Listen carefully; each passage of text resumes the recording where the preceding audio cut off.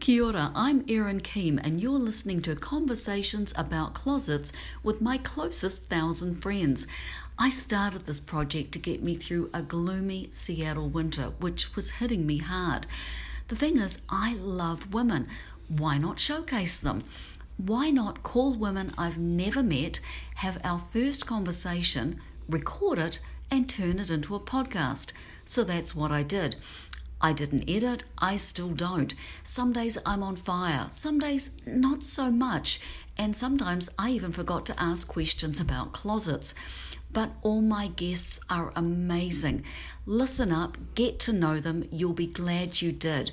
If you want to be a guest on my show, go to erinkeem.com. I'd love to meet you. Aroha for listening. Here's today's episode. Susan, Hi. How clever are you? Oh, well, I had help from my very clever husband. I love it because Susan was having a slight hiccup with her settings and there was no way I could help her. I would have had to have resorted to getting outside help as well. Susan, this is amazing because when I thought about starting this podcast, which was connecting with 1,000 women who I am, air quotes, friends with on Facebook. Right. Faith, this was a chance to reconnect. I was looking for you for so many years on Facebook. Susan and I went to high school together, which is called college in New Zealand, because we're both from New Zealand. And I found you through Facebook, and I haven't talked to you in 30 years. You know what? I was thinking about that. I actually think it's even longer. Because, yeah, well at least, let's not go there too much. Don't want to give too much away. A lady never says your age. But it's been at least 3 decades. It's been a while. And I'm so happy to talk to you. We reconnected and we've exchanged a few messages, and you are with a wonderful man and you live in Canada. And I mean, we came from Glenfield, which is the suburb, which was, kind of in the middle of nowhere in Auckland. And now I'm living in Seattle and you're living in Canada. I mean, how did that happen? Isn't that wild? Like, we're probably, I don't know, 3 hours drive from each other, the other side of the world. How did you end up in Canada? Would you like the Coles notes or the longer version? We've got about, I think, 20 minutes before this I'll give you the short version. I left New Zealand when I was 30, I think. 30, 31. So I lived in New Zealand until then. I left New Zealand and I went to Vermont, so east coast of the United States, to live and work in a Buddhist retreat center.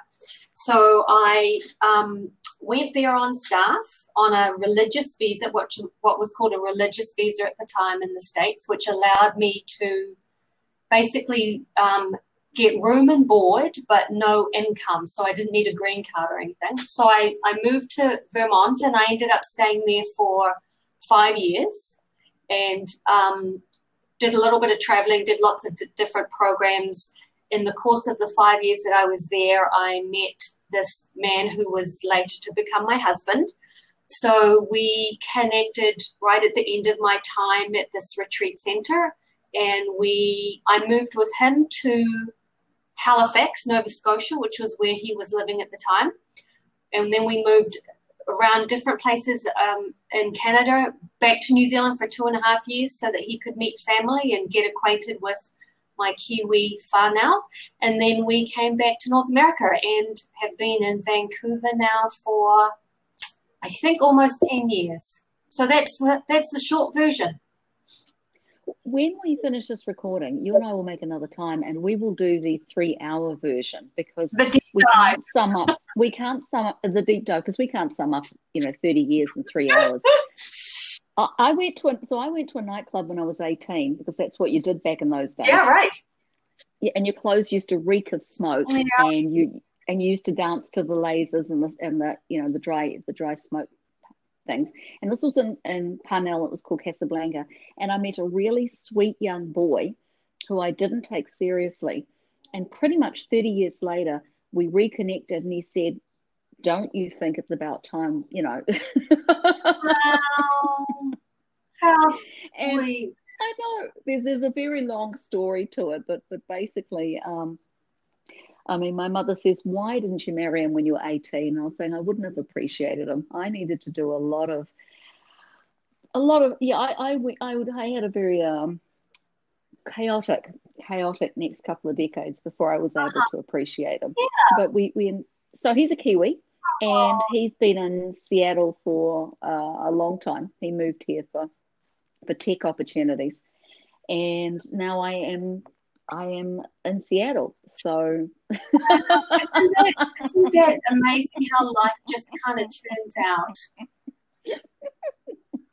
did not expect this. I lived in Japan for a few years and I was in England, but I'm now ensconced in Seattle and looking at a lake while we speak Yeah. with a French bulldog beside me who's going to start wanting lunch anytime soon. But more importantly, Susan, the Buddhist retreat. Wow! But you're a nurse by trade as well. I am. Yeah. So I went to nursing school in New Zealand and worked for about 8 or 9 years in Auckland for the District Health Board, and then went to the retreat centre, and I was kind of unofficially the nurse on staff, but I did anything that needed to be done in the retreat centre, and so it took a big time out of my career, and then have got back into nursing once I left the retreat centre, and so now some 30 years in nursing in various different roles. But that's been my career. I've got a couple of different questions I want to ask. First of all, what drew you to Buddhism? I had a friend who I met through work at the time who there was just something different about him, and he was very kind and uplifted and cheerful, and I was just curious about how he thought about things. And he was a practitioner. He was a Buddhist, and introduced me to Buddhism, and we dated for a period of time.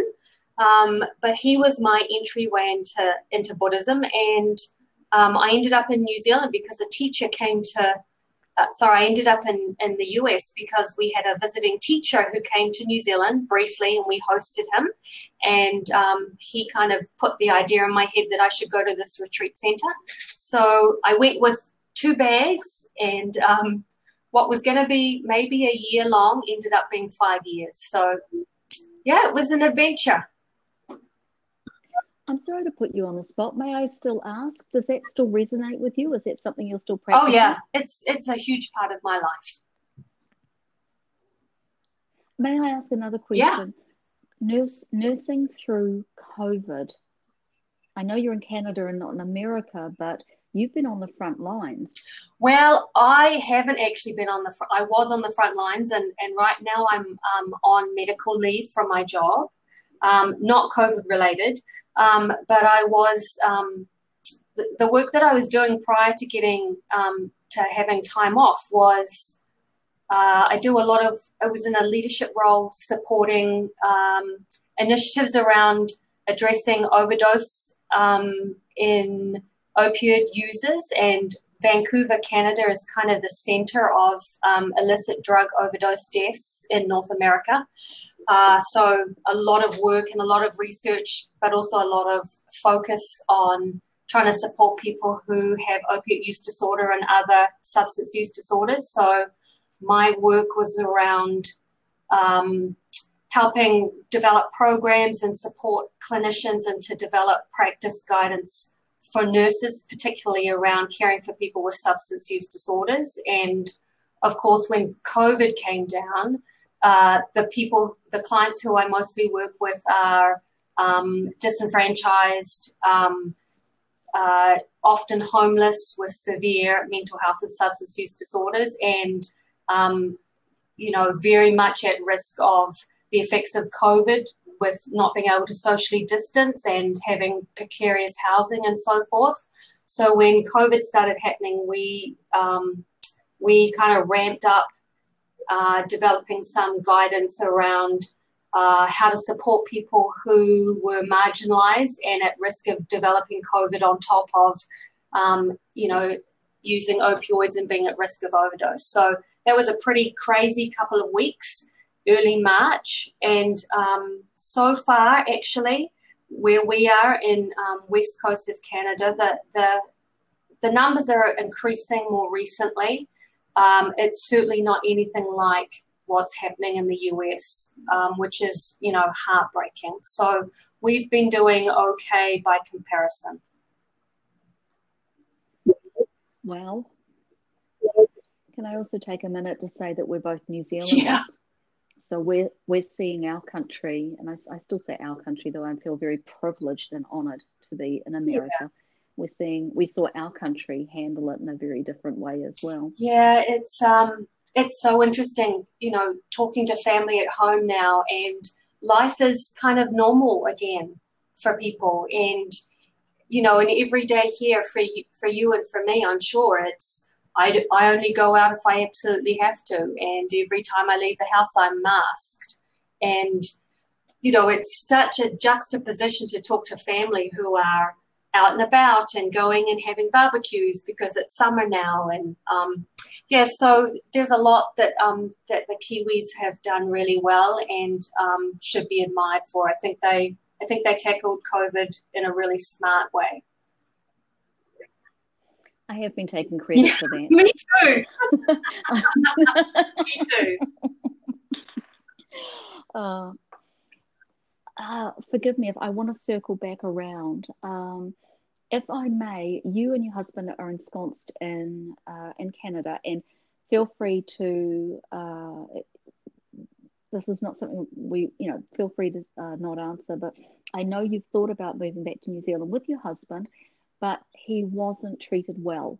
And that's one of the darker sides of our wonderful country, is that when you went home, he wasn't treated as well as he should have been. Yeah, I think, so my husband is Jamaican and Spanish parentage. So he's lived in the US.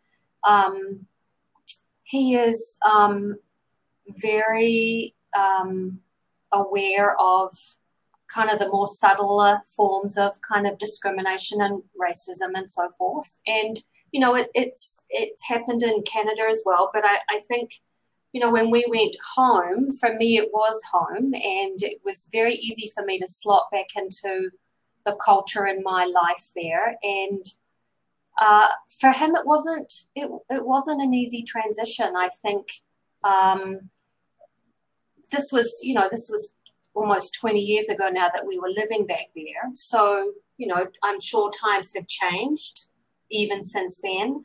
But he was, speaking with an American accent and looking different enough that people couldn't place him. And, I think he felt some more kind of subtle racism and discrimination that made it really uncomfortable for him. So, that was certainly tough to hear of a country and a homeland that I love, but I totally respect that was his experience, and hopefully it's changing, and it needs to change.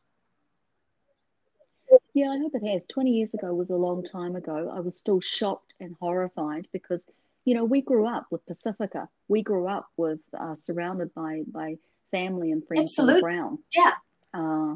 So I'm shocked and horrified. And I had American friends 20 years ago, but they were white, and they were exotic, and they were exciting, and they were glamorous. I wish your husband had a different experience, but the demographic in New Zealand is so different now. My Auntie Raywin lives in a suburb with 16 different nationalities. Oh, that's fantastic. Yeah, I hope he will, but you're right, absolutely respect what he went through. He would have been a stranger in a strange land. I mean, to see a Jamaican, somebody who looked, even partly Jamaican in New Zealand 20 years ago, I'm surprised he wasn't followed around by crowds. I know, and the whole kind of, I don't know if you've experienced this, but certainly when I was there, the New Zealand attitude to America is kind of a bit, I don't know, there's stereotype, right, about Americans. And Kiwis are very laid back and self-effacing. And, I think there's an interesting kind of rub there. So he was obviously not from New Zealand, and he had an American accent. So I'm sure that probably contributed to it. I mean, what's your experience been like as a Kiwi in a different country? Wow, thank you. Nobody's asked me a question. Yeah. So thank you. I was lonely. I was really, really lonely. In a way, living in Japan was so much easier because I expected everything to be different. And I was so warmly welcomed there. And there was an expat community that I slotted into really quickly. But I was lonely here. Everything looked so similar, but it was so different. And I had left a full table. I had left a full table of friends and family. My sister's my best friend. And I want to ask you about Wendy in a minute, but my sister's my best friend. I left a full table. I left a rich community, and I moved here and I knew no one. And there's this thing called the Seattle Freeze, whether that's true or not. Foreigners, and I say foreigner because I'm from a different country, are a dime a dozen in Seattle. It's very rare to find somebody who's born and bred here. So there's no sense of novelty. There's no need to reach out or be curious. And it took me this is only my experience, okay, just me. I can only speak my experience, strength and hope. But it took me a good 3 years to build up a community. And I'm not shy. I'm sure I'm an introvert, but I make friends easily. And it took me a long time to be added to people's tables. That's lonely. Really that really struck me when you said that that you felt different even though you expected not to, right? Like everyone speaks the same language and looks somewhat like you, but to feel so different despite that, and then to be in an Asian country and actually kind of psych yourself up for the cultural difference and having an easier time. That's so interesting. Tokyo felt like home. The minute I landed, I felt that I was supposed to be there, and I still grieve, but Seattle, I really didn't think it would be that hard. And there was a cognitive dissonance because, like you said, you're driving around looking at people that look like you, and until you open your mouth, there's a lot of nationalities here because it's a tech industry. But until you open your mouth, you can pretty much blend in, whereas in Tokyo, there was no way you could blend in. You'd always be different. But may I get back to sisters? My sister is my best friend. I just wanted to kind of bring up a couple of things about clothes because I'm having such a good time, but I'm supposed to be talking a couple of questions about closets. Just for the sake of the theme, just for the sake of consistency. But you were a twin. You are a twin. As far as you're still a twin. Please tell me you're still a twin. So were you dressed alike when you were kids, or did your parents go out of their way to No, we were dressed alike for, oh my goodness, the longest time, you know what? And I hated it. I actually was desperate to have my own sense of identity. And I loved being a twin because it was unique and different and special, but there were parts of it that I found quite claustrophobic, and certainly being dressed the same was one of those things that just kind of grated on me at some point. But, when we were younger, it was just normal, right? I have photos of us at family weddings when we were like 10, 11, 12 even, completely dressed the same. Yeah, and that's also what people did at that kind of era, I think. It was just what made sense to people, I think. But being 10, 11, and 12, when you're at that age where you're starting to try and identify, especially as your own person, yeah, still dressed alike. And we shared a bedroom. We shared a bedroom till we left home. So, my twin Wendy married her sweetheart from just after high school.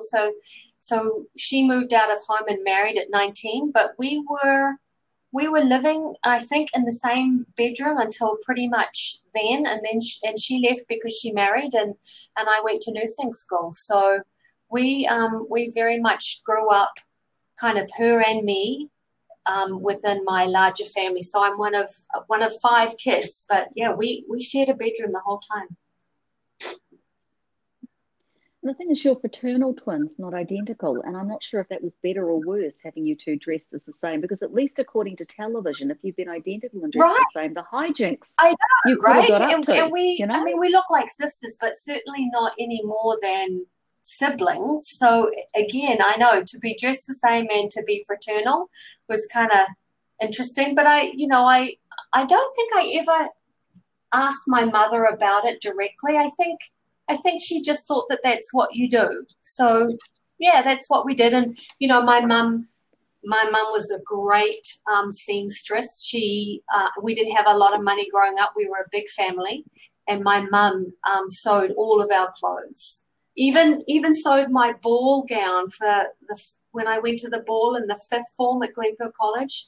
She sewed me this red taffeta dress that had boning in the in like the bodice area, and I was like, wow, that was pretty amazing.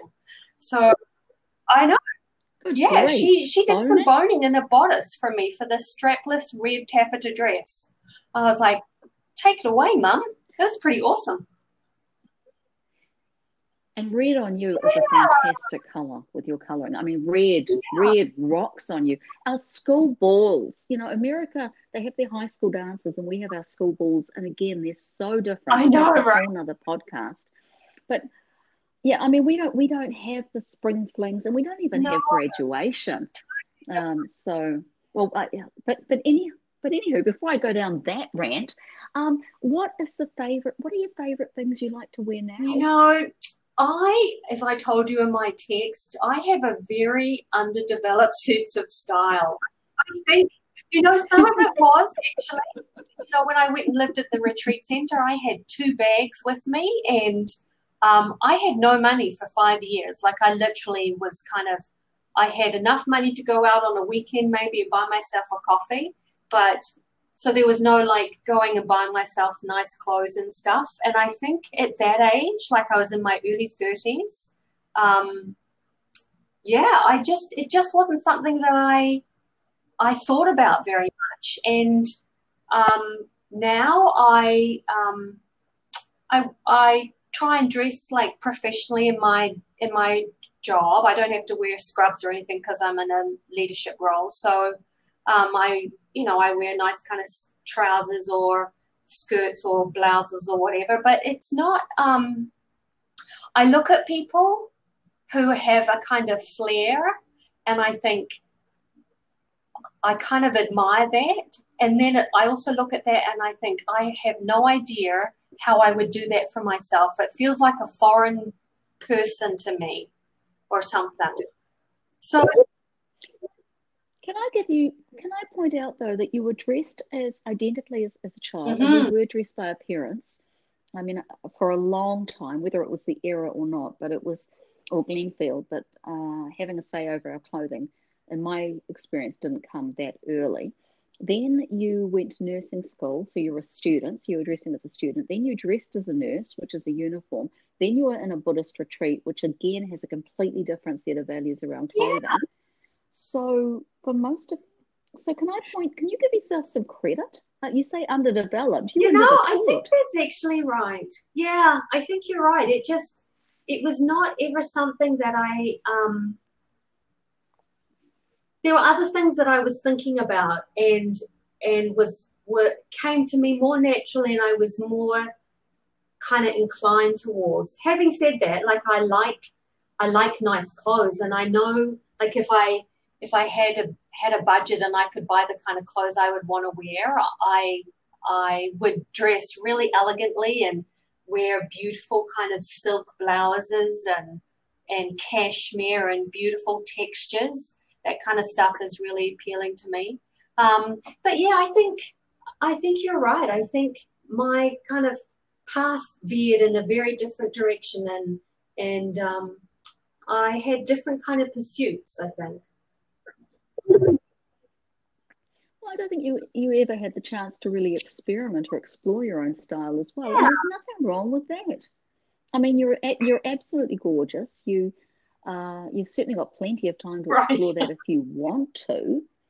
And remind me to talk to you about the secondhand luxury market, because there are certainly ways of getting a glorious piece of silk in your life. Yeah. We'll talk about that off topic, but um, wow, Susan, I feel so grateful we reconnected. I mean, I had wonderful Yeah. memories of It you was. at school, of, of your on, yeah, you were always honest, you were Oh, always kind, and kindness is something that resonates throughout the decades. It's not something thank you you. forget lightly. That's really lovely. I have great memories of growing up and coming down to your house and swimming in your pool. Yeah, The para or a pool pool out out the the back, coming and back. visiting you and swimming in the pool. I know, and I loved high school was I have great memories of Glenfield College and you and all of our kind of circle of friends. And it's also really sweet all these years later to kind of come full circle as grown-ups and, kind of who we are now. And I really like who we are now. And I just want to end on saying Susan, right, Oh was my our Lord, that's head right. girl. You were our head girl, and um, I can't think of a better Thank you. representative for our Oh, school. So oh, I'm yeah, I want to have. I know I'm tripping over you. I'm really sorry. I'm going to finish this conversation now because I'm mindful of the time. But Susan, I would love to have yeah, another catch up with you in the let's near just keep future. chatting and some point we'll actually be able to say hi when this kind of COVID is through and life can return to some kind of sense of normalcy. That'll be wonderful. I'll come to you or you come to me. We have a guest room. We have a There you go. guest And room, I love and we dogs, have a so we're view. set. Uh, Perfect. I'm going to say aroha, and you're the only person I've interviewed so far who knows what that means. So, aroha, Araha to thank you you for being too. part of my Wonderful. whānau. Nice to hear your voice. Okay, bye. You too. Bye.